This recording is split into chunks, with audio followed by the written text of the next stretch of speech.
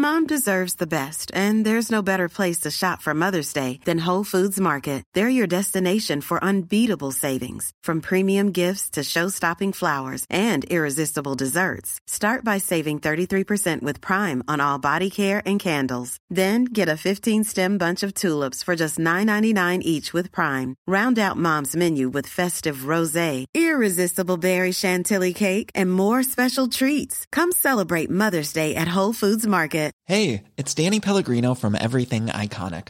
Ready to upgrade your style game without blowing your budget? Check out Quince. They've got all the good stuff, shirts and polos, activewear, and fine leather goods, all at 50 to 80% less than other high-end brands.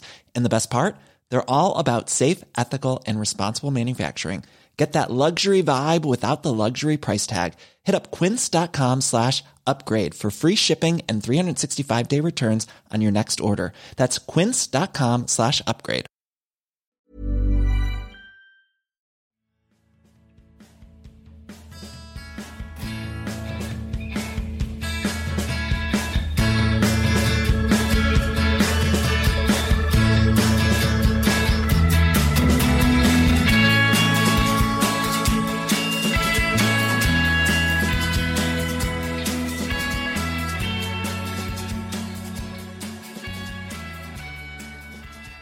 Välkommen till Klacken.nu mina damer och herrar. God fortsättning på er alla. Det är ett nytt år, 2019. Och Klacken håller på i cirka, vad är det nu? Snart 6 år. Det börjar bli gammal. Stort. Trumma på. Ja. Och rösten känner ni säkert igen som sitter bredvid mig här. Det är Fabian. Som avslutade också 2018 med riktig hårdsågning med sin, eller vår rättare sagt, PL11. Just det. Avsluta snyggt. Ja. Och så nu var vi tillbaka. Jag är först i år, eller? Du är först i år. Historiska första avsnittet. Ja, 2019. Blir en skön övergång att man håller hand lite. Avslutar året som börjar året. Ja, men kul att vara tillbaka. Ser fram emot det här året alltså. Så det är spännande. Och vi spelar in det här efter den stora fina matchen mellan Manchester City och Liverpool. Precis. Och jag tänkte i det här avsnittet ska vi just gå igenom lite det som har hänt ute i fotbolls-Europa. Det blir självklart mest fokus på Premier League för att det är den ligan som har spelat flest matcher. La Liga har ju också kommit igång lite nu, smygstartat. Ja. Real Madrid spelade ju igår när vi spelade in det här. Spelade bort poängen. Låg under mot Villarreal. Lyckades dock slutligen ta en pinne med sig. Precis. Och Gareth Bale blev skadad. Ja. Ungefär så man kan summera det, eller? Ja, men typ. Och så ser jag ju lite också. Ska till Italien snart, kolla lite fotboll så. Vad ska du se? Blir Milan-Napoli den 25 januari. Och sen bär av till, det är ju rätt nära, Bergamo och kolla på Atalanta mot Roma. Så det blir kul. Atalanta tror jag har gjort flest mål i hela ligan också, så de är på gång. Målrikt. Ja, så det blir nog en rolig resa. Och Milan är ju champion för Champions League och Napoli är uppe i toppen. Så det blir nog ganska en cool kväll på San Siro tror jag. Det är ju speciellt att se de där matcherna när det är i kvällsmörkret i San Siro. Det tycker jag faktiskt att alla borde göra. Har du varit på San Siro? Nej, det har jag faktiskt inte varit. Men det är jävligt coolt. Jag var ju på Milan Real Madrid 2010. Det är Zagreb 2 mål. Jag sitter och skryter om vilken fotboll men det tror jag folk tycker är roligt att lyssna på. Men San Siro i mörker, det tycker jag det är typ bland topp, alltså fetaste i så topp Europa, så är det man ska göra. Ja, det kan jag tänka mig. De flesta som jag har pratat med som har varit ute i Europa och tittat på många olika matcher eller kommenterat eller spelat, då är det ju framförallt just San Siro som är nummer 1, eller inte nummer 1, men är uppe i toppen. Ja, med dimman och strålkastarljusen och det är jäkligt fett alltså. Men vi beger oss till England tänker jag först och främst, för det har ju hänt en hel del där. Redan tröttnat på mig. Nej, men det har ju hänt riktigt mycket i England med tanke på ligaplaceringen, med tanke på resultat. Bara man ser på toppen just nu, då har det blivit tajtare efter gårdagens match som vi var inne på. Vi kan ju gå in på den direkt egentligen. Vad tycker du? City mot Liverpool 2-1 blev extremt fartfyllt där till slut också. Att det blev lite som man förväntade sig. Jag förväntade mig att City skulle gå ut och vinna matchen. Och det är åter ett bevis på hur pass mycket bättre City är med Fernandinho än utan Fernandinho. Han slukar upp hela mittfältet totalt själv. Och då tycker jag lite kanske att Liverpools mittfält blev lite avslöjade. Jag tycker varken Henderson, Milner eller Wijnaldum tycker jag i och för sig är bra. Men de andra två tycker jag i vissa matcher så väger de lite lätt. Kanske inte väger lätt fysiskt, men de är lite svaga, temposvaga och så vidare.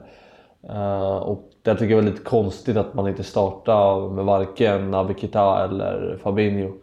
Redan där tycker jag att City vann mycket, att man hade Fernandinho mot de två. Men sen generellt, det är rätt väntat tycker jag att City vinner den här matchen. Kniven mot strupen, och det känns som att det brukar bli så. Det var väl omvänt förra året när Liverpool skulle ta sista chansen och haka på City. Då var det ganska stort avstånd, men men nu är det öppet, roligare för ligan, och jag som är väldigt anti-Liverpool tycker att det var skönt. Jag hoppades ju på City. Men roligt för ligan måste man ändå säga.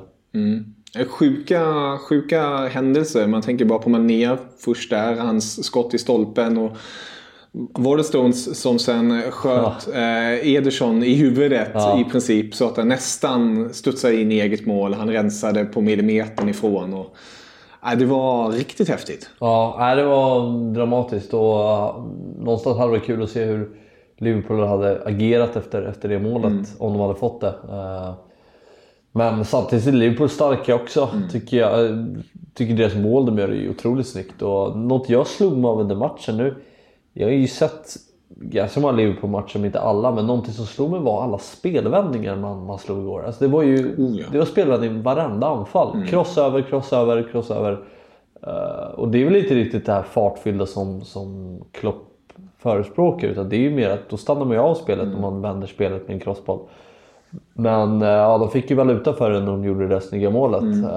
Men väldigt så här annorlunda Liverpool-spel tycker jag är det. Men det kanske var för att City flyttade över ganska mycket och sådär. De var ju väldigt bra i position, City. Man såg i slutet när de verkligen...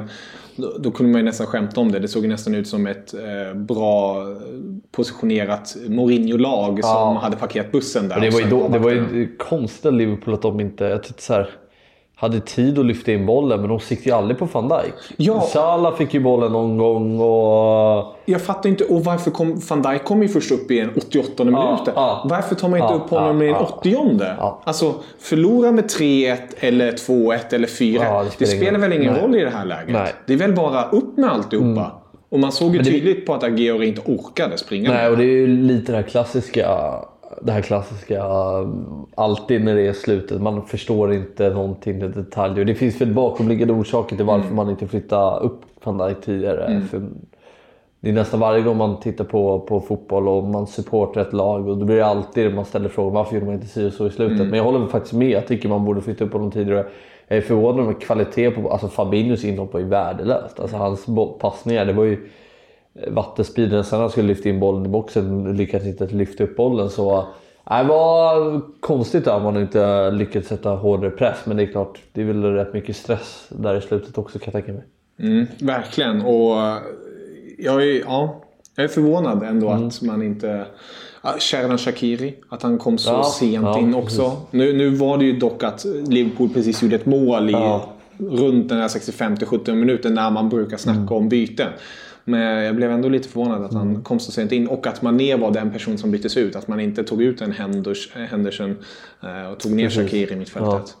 För det var lite trögt i mitten. Ja, det är trögt i mitten. Jag tycker att Henderson i all ära, men det är inte en tillräckligt bra innermittfältare för att spela en stor klubb. Jag tycker att han är vårdade pass i spelet, och han ligger vid rätt i positionsspelet ofta, men jag tycker att han är rätt slätstruken ofta. Men samtidigt så, jag menar, tittar man på Arsenal i år, de har Xhaka som skjuter bollar till höger och vänster ut från långsidan och kortlinjen och slarvar i positionsspelare. Vi har en Matic som har sprungit runt och varit stundtals helt värdelös i United, så det är väl kanske inte superfara att ha en spelare som Henderson, men jag tycker inte riktigt att det är ju ingen toppklassspelare. Sen vill inte jag falla in i klyschan och säga att det är inte en tillräckligt bra spel att vinna liga med. För det är det ju uppenbarligen. Liverpool kan ju vinna liga, men jag tycker att med tanke på alla spelare som finns i Europa och världen, så tycker jag kanske att man behöver en bättre spelare där. Men det är väl kanske lite också det här Liverpool, det här traditionella Liverpool, att man ska ha en engelsk mittfältare på mitten och ska vara lite traditionella, och det är inget fel med det. De har ju ändå, som du är inne på tidigare, Neighbor, Keita, Wijnaldum och nu Milner kanske. Jag tycker ju Fabinho har ju sett bättre ut. Ja, just igår var det inte. Nej, men jag tycker så här, tidigare att det är successivt. Han var ju dålig i början, så då kom han in i det. Naby Keita tyckte jag väldigt bra i början, men har väl liksom fallit isär. Men det är kanske också lite svårt. Alltså, det är svårt för vissa spelare att komma in och liksom bemästra den där rollen. Och, det tar väl kanske tid, men man har investerat på den positionen. Så kanske Hendersons tid är förbi snart. Ja, spännande. Så dålig är han kanske inte. Så dålig är han inte, men det är ändå, alltså, till exempel om man jämför då med Citys, en av de bästa mittfältarna enligt mig, är Fernandinho. Som gör ett briljant jobb, vinner boll på flera ställen, viktiga avgörande passningar. Gör det enkla men ändå så viktiga. Så det men man märker ju mycket hur de övriga spelarna trivs med honom. Alltså, det hörde vi det innan, att De Bruyne, Silva och Fernandinho har inte spelat en enda match tillsammans den säsongen. Det är sjukt. Och det är anmärkningsvärt. Tänk dem tillsammans, alltså, då blir ju City livsfarliga. De har en hel del. Ja, men det är ju riktigt bra spelare. Och jag tror Fernandinho har ett av Premier League-historiens bästa vinstsnitt. Just det, hade han inte typ så plus 79 eller? Ja, det är något sånt där. Med Pep. Och jag menar, utan honom vinner de nog 60% av matchen. Så det är ju ändå en liten skillnad. Vet du som har mest? I Premier League just nu? Det här är baserat på 100 matcher. 100 matcher? Jag minns 100 matcher som har flest högst vinstprocent genom tiderna. En spelare? Ja. Nej, det kommer ta tid om du kan sitta här hela jag skulle då gissa direkt Chelsea. På en Chelsea-spelare? Ja. Shit. Är det Ashley Cole? Nej. Men det är en ytterback. Det var bra. Är det då Paulo Ferreira? Det stämmer. Han är den som har flest... Jävlar vad jag... Ja, men jag vet inte om det stämmer fortfarande, men i höstas var det i alla fall. Kan vara så att Fernandinho gått om. Häftigt, ja.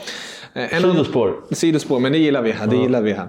En annan spelare som levererade och har levererat riktigt bra på hemmaplan sen fjolårssäsongen är Leroy Sané. Han gjorde nu enligt Opta sitt 26:e, inte mål direkt, men han har involverat i 26 mål på hemmaplan. 9 mål och 17 assist. Och igår slog han ju till med en viktig balja som gav då City de här 3 poängen. Ja, jäklar. Det är väl lite som Agüero också, levererar på hemmaplan. Och det tyckte jag var så fascinerande att se Agüero. För alla blir ju bolltittande när den där bollen kom in. Och sen kommer bara Agüero från ingenstans. Det är som att alla är i slow motion. Han springer förbi Lovren som om vore en stolpe. Och bara smäller upp den i nära taket. Ja, och det känns som att Lovren har varit inblandad i så många mål. Att så här, man kan jobba med pendeln för att rensa. Men så kommer Agüero där och så...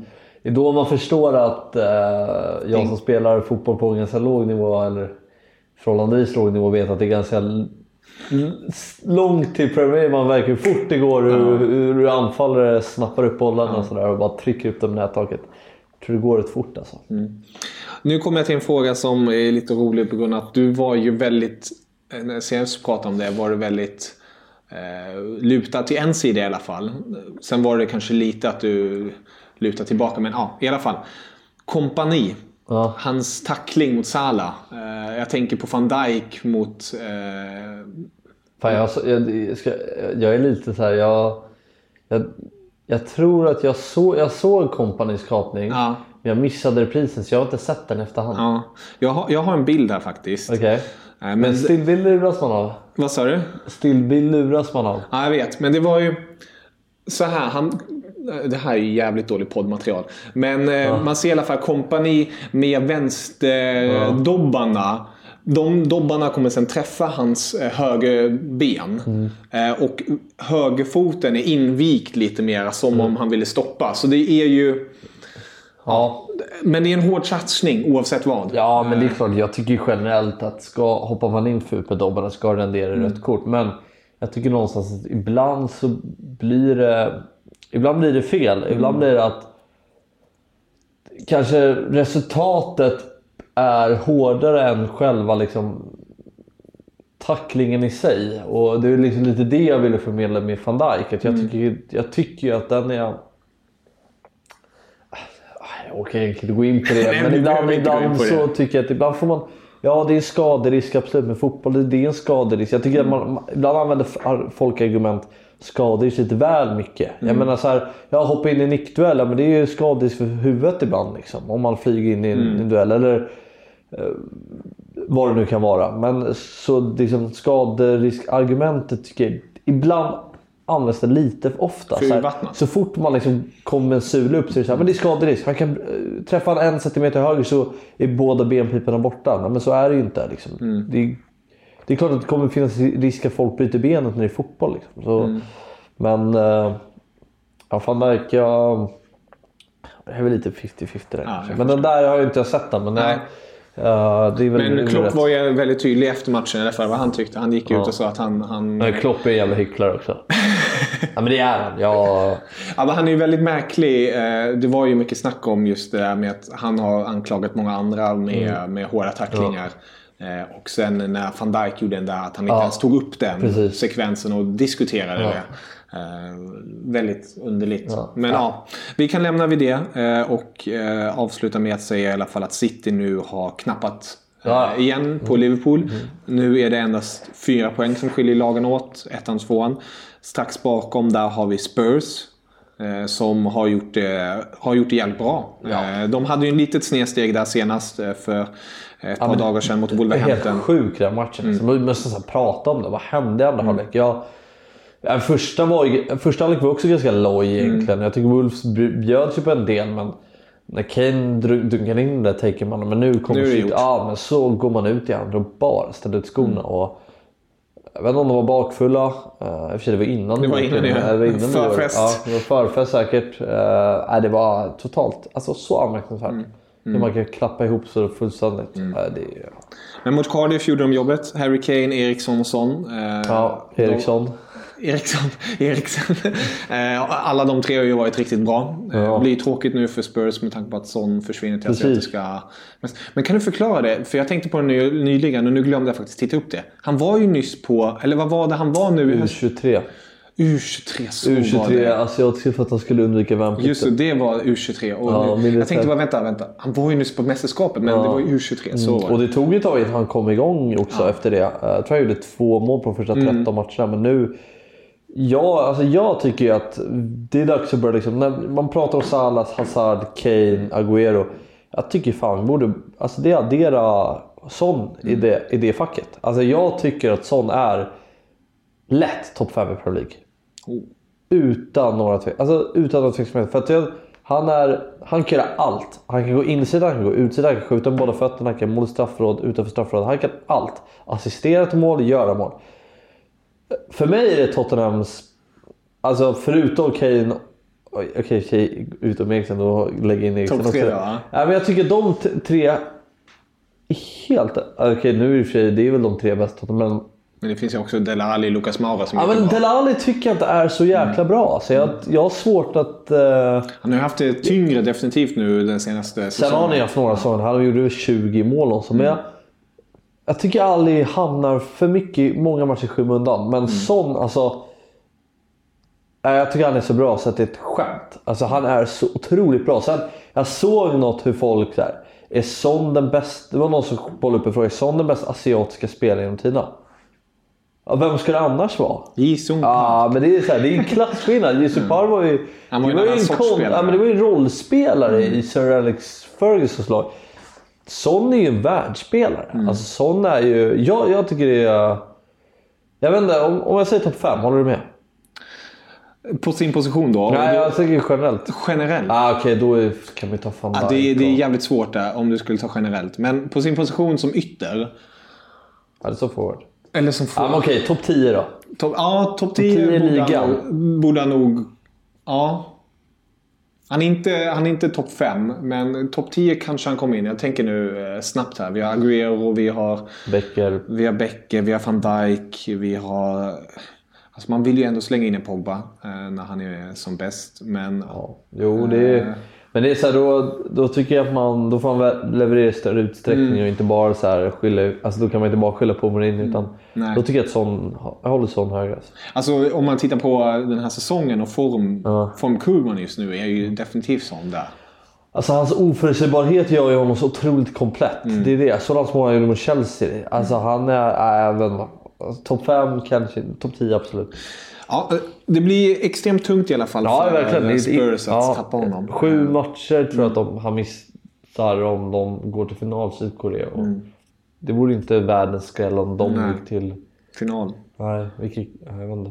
Ja, det är tråkigt. Asiater vill inte känna sig med fotboll generellt. Liksom. När börjar asiatiska mästerskapen? Jag vet inte, det var någon häromdagen. Han kan spela ikväll och möter Tranmere i FA-cupen. Men det är väl... Och det är efter det tror jag. Någon gång. Det här är hans sista matchen han drar i alla fall. Okej, för helgen därpå möter de ju United. Ja. Så det blir ju... helgen därpå... I veckan möter de Chelsea i ligacupen. Och sen möter de United. Och sen möter de Fulham, sen möter de Chelsea igen i ligan. Så det är ju... Han missar ju ändå ett par... Nej, de missar det är ligacupen igen tror jag. Är det inte?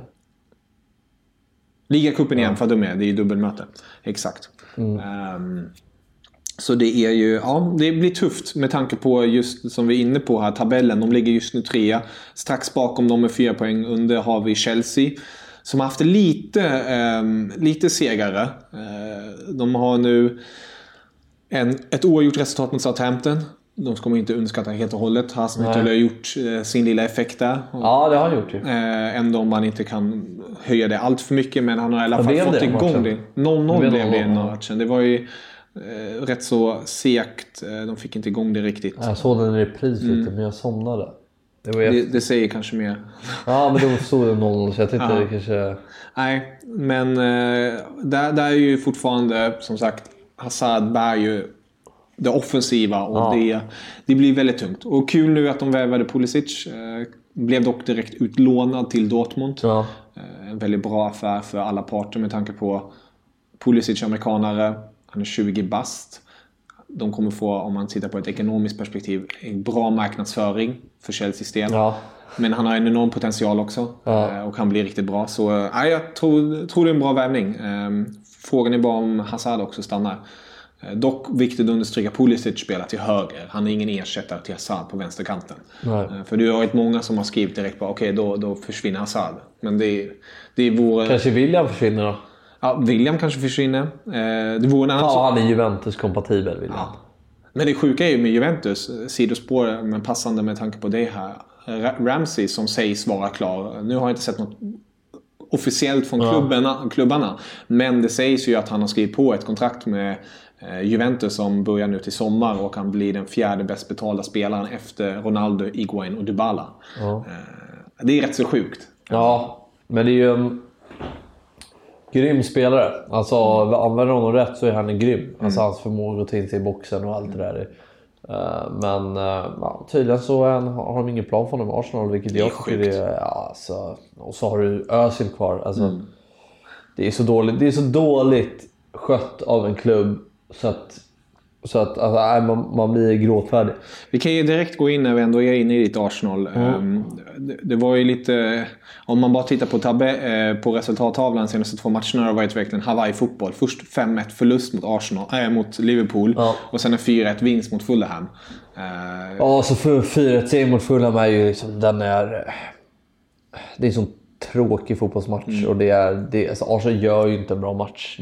De kontrollerar inte matchen, de dominerar inte som man ska. Jag tycker det var tråkigt att se att man inte kan studsa tillbaka bättre. Nu vinner man 4-1. Men jag säger så, det är Fulham som förlorar matchen med 4-1. Och jag är lite inne på det här. Alltså Premier League. Jag kollade på Everton mot det var nyårsdagen. Everton mötte... Det minns jag inte nu. Everton mötte vilka spelade de? Leicester. Leicester var med 1-0. Just det, ja. Alltså otroligt vilken dålig fotbollsmatch det var. Alltså det måste ju vara så att proffsen super på nyår. Alltså totalt. För det var André Gomes. Alltså jag brukar inte prata så här ekonomi, att de tjänar mycket och då ska man förvänta sig det och det för det är lite larvigt. Men det är nog fan den sämsta fotbollsinsatsen jag har sett av en Premier League-spelare. Alltså det var så dåligt. Och det var, jag satt och kollade på den matchen noggrant. Alltså, för jag tyckte så här, redan från matchminut 1 så tyckte jag det här är så dålig fotbollsmatch kvalitetsmässigt. Det var felpass efter felpass. Det var grötigt i mitten. Det var liksom ingen struktur överhuvudtaget. Så då blev jag så fascinerad. Jag ville titta på matchen för jag tyckte så här, få se det här utveckla sig. Och det bara fortsätter. André Gomes gick i främre ledet. Det var helt otroligt vad dålig han var. Och det är fascinerande. Och han slog inte ett pass rätt. Alltså inte en. Och du, när han väl ska passa en sidledspass 2 meter. Även de går fel. Och sen blev han utbytt. Och jag bara, har inte han spelat i Barcelona? Hur kunde Barcelona se något till honom? Han har ju, då måste jag försvara honom. Dock håller med dig med just den matchens insats. Han har ju varit ändå en av Evertons bästa spelare. Ja, men det finns så. Digny tycker jag är bra dock. Digny har varit bra. Men ja, du har en spaning där. Marcus Silva måste ju få gå snart i alla fall. Tror du det? Ja, men det är ju otroligt dåligt. Jag vet inte vad gör att Everton aldrig lyfter. Spelare är ju rätt okej. De har ju bra trupp. Alltså, tittar man profilmässigt har de ju ett profilstarkt lag. Både defensivt, mittfältsmässigt och offensivt. De har ju kanske haft... Carlisson tycker jag är bra. Jag tycker att han är för... Jag tycker att han är bra, men... Han har spets. Ja. Det är en jättemycket spets. Men man ska inte förlita sig på att han ska producera alla mål. Jag tror att han aldrig kommer kunna göra det konsekvent. Alltså han har sina stunder. Ja, men det är för mycket upp och ner. Och det kanske han har 3 matcher där han gör 5 mål. Sen går han 10 matcher i 1 mål. Och det är liksom 400 miljoner, 500 miljoner. Jag tycker det är för mycket pengar för en spelare. Jag tror han har potential att bli ännu bättre. Men det Everton saknar som man trodde att man skulle få i Tosson är ju en striker som kan leverera. För det är det som saknas i Everton. Nu har de släppt in hela tiden. Sigurdsson är bra, Walcott är ju för... Ja, men de behöver någon, alltså en Callum Wilson, en sån där skön Premier League striker som gör mål när han får chanserna. För att de anfallarna kommer få chansen, för att det är ändå bra spelare. Sen har ju hela kollektivet underpresterat med tanke på hur mycket mål man har släppt in. Nu har man dock inte släppt in lika många mål som Fulham som inte har ett försvarsspel. 47 mål på 21 matcher. Det är ju sjukt. Ja. Men i alla fall, sen var ju, vi skulle prata om Arsenal. Jag tycker faktiskt att det är... Jag börjar bli lite orolig hemma. Alltså. Jag tycker att det ser inte bra ut. Och det var det jag skulle komma till också. Det var att jag tycker att det börjar bli läge nu, eftersom jag kollade på Cardiff Tottenham efter det också. Att jag kommer ihåg att man växte upp, man pratade alltid om att Premier League, man kan kolla på alla matcher jämna, det är bra bottenlag så här. Men alltså, det borde inte vara dags att börja diskutera en 14-lagsliga i England. Är det så? Nej, men jag tycker kvalitetsmässigt alltså kontrasterna är för stora. Visst, det är klart att de kan gå på pumpar, men alltså det känns som att det har varit för många lag de senaste åren som legat där nere, men som ändå klarat sig. Och de lagen som har kommit upp, de är inte tillräckligt bra. Cardiff kommer att åka ut.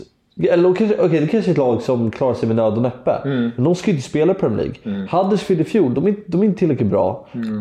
Fulham ska vi inte prata om. Det är kanske bara Wolverhampton då som... Southampton har haft ett turbulent år nu i flera år. Sådana lag måste ju åka ut. För det finns alltid så många lag som är dåliga. Som gör att de andra dåliga lagen kan liksom någonstans förlitas på att de kommer vara sämre. Så vi får, alltså jag skulle säga 20 till plats 13. Det är 7 lag som kan vara under strecket. Och det skulle inte förvåna om det skiljer sig 3 poäng när vi summerar säsongen. Jag tycker det är för stor skillnad mellan botten och toppen i år. Och det är ju... Ja, jag vet inte.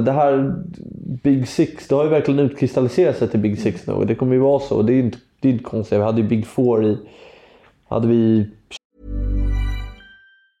Hey, I'm Ryan Reynolds. Recently, I asked Mint Mobile's legal team if big wireless companies are allowed to raise prices due to inflation. They said yes. And then when I asked if raising prices technically violates those onerous 2-year contracts, they said, "What the f*** are you talking about, you insane Hollywood ass?" So to recap, we're cutting the price of Mint Unlimited from $30 a month to just $15 a month. Give it a try at mintmobile.com/switch. $45 up front for 3 months plus taxes and fees. Promo rate for new customers for limited time. Unlimited more than 40 gigabytes per month. Slows full terms at mintmobile.com. I'm Sandra, and I'm just the professional your small business was looking for. But you didn't hire me because you didn't use LinkedIn Jobs. LinkedIn has professionals you can't find anywhere else, including those who aren't actively looking for a new job, but might be open to the perfect role, like me. In a given month, over 70% of LinkedIn users don't visit other leading job sites. So if you're not looking on LinkedIn, you'll miss out on great candidates like Sandra. Start hiring professionals like a professional. Post your free job on linkedin.com/people today.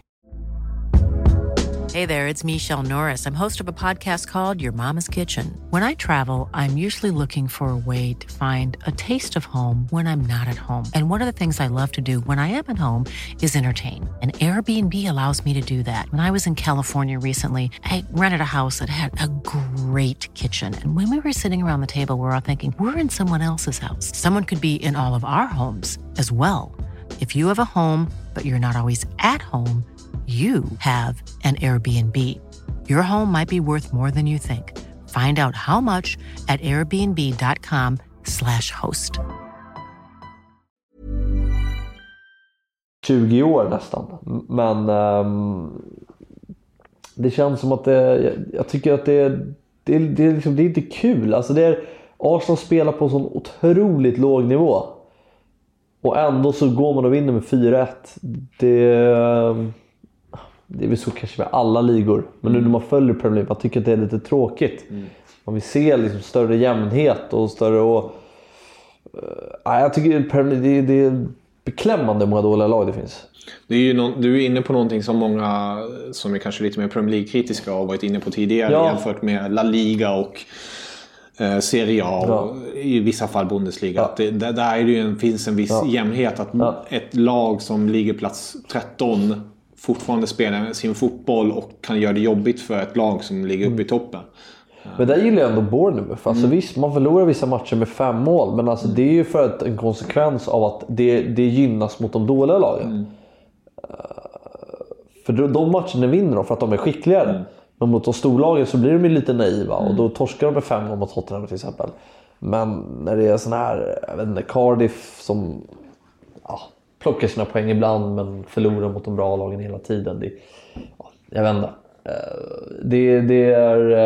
jag kommer jag vet inte. Man växte upp i Premier League och pratade om att man kunde kolla på alla matcher för man tyckte alla var bra, men det kände man inte riktigt längre.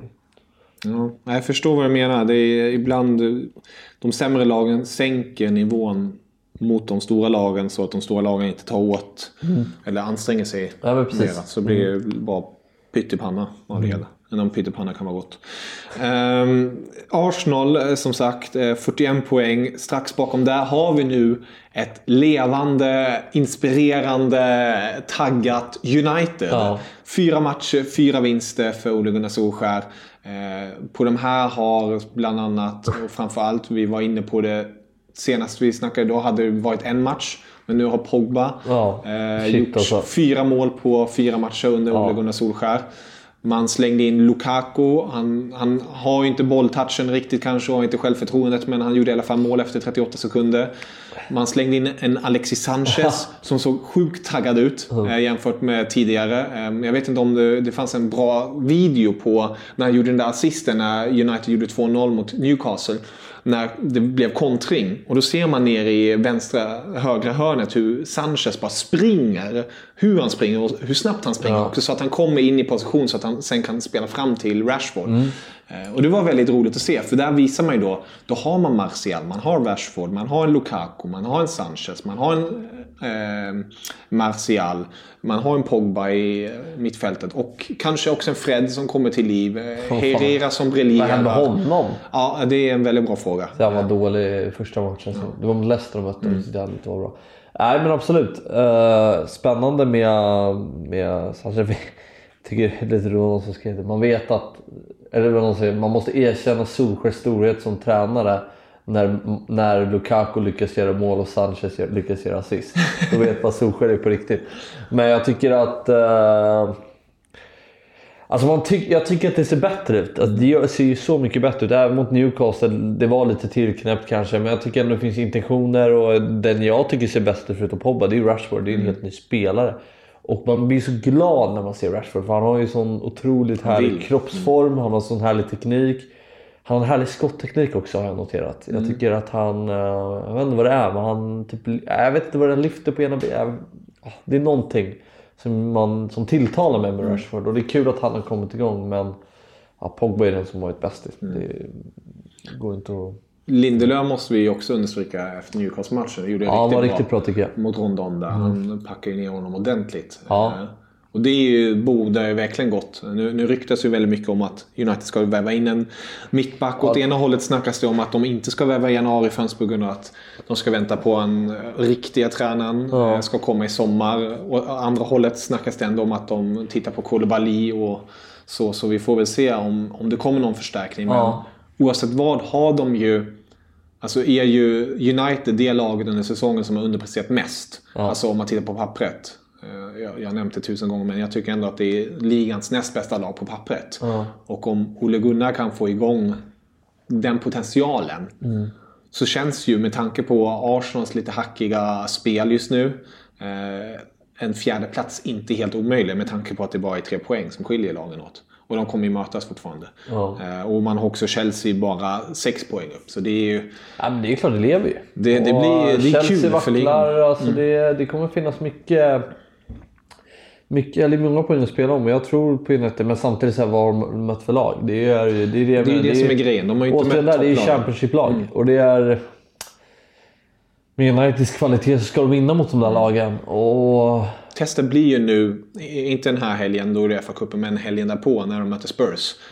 Då blir det ju verkligen alltså eldprovet för Ole Gunnar. Lyckas han ta 3 poäng på ett bra sätt där, då ser det riktigt spännande ut. Vilket självförtroende United kliver in till. Det är klart att man kan tänka sig att det är bra självförtroende, men samtidigt så möter de ju, har inte mött den typen av lag nu med Solskjær och...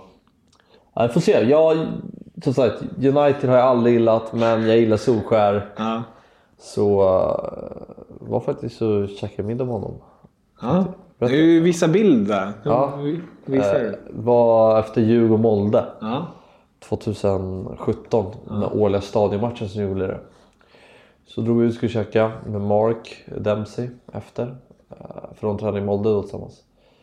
Så dyker han upp där i bakgrunden, Solskjær, och så käkade vi middag. Det var jävligt trevligt. Otroligt hygglig person. Ja, då förstår jag din lilla kärlek till Ole Gunnar. Så jag skickade ett sms nu. Okej, men slutligen, bara för att göra en liten rolig grej med tanke på att det är ett nytt år. Säsongen har gått över till andra halvan redan. Hur skulle du tippa topp 6 just nu? Hur tror du det kommer sluta? Liverpool vinner. Ja, Liverpool 1. City kommer 2. Sen tror jag Tottenham kommer 3. Och sen är det svårare. Men jag tror Chelsea 4. Sen tror jag Arsenal 5 och United 6. Som det. Du tror som det? Ja. Nej, men jag tror... Det är väl om United kommer förbi Arsenal. Men jag måste nog hoppas på hjärtat. Liksom. Klart, jag vill inte att Arsenal är 5, men... Vi vinner Europa League, så då får vi ändå Champions League. Så kan ni också se på det. Det klassiska Premier League-sättet nu för tiden. Men det blir slutet så. Liverpool 4 poäng, jag tror inte man sumpar det. Jag tror det väntar viktigt skede nu för Liverpool. Man måste tillbaka. Det är väldigt intressant för Liverpool. Man har ju härnäst Wolverhampton i FA-cupen, men sen är Brighton, Crystal Palace, Leicester, West Ham. Så det är det är ett överkomligt schema i ligan, så det är viktigt att man studsar tillbaka där direkt. Sen har man ju United och Bayern München i slutet februari. Det är fin macka. Riktigt spännande. Grymt Fabian, riktigt roligt att snacka. Härligt att starta det nya året med att snacka med dig. Ser fram emot mera pratstunder. Får se om kärleken till Ole Gunnar växer ännu mera.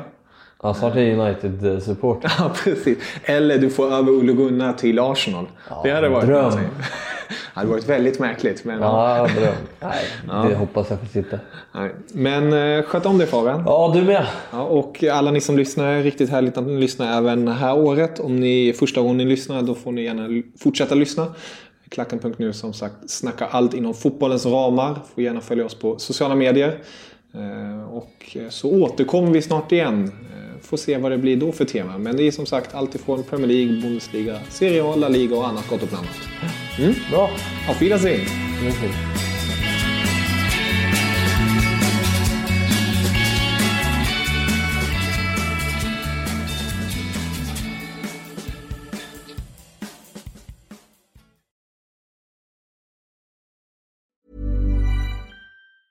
Hey, it's Danny Pellegrino from Everything Iconic.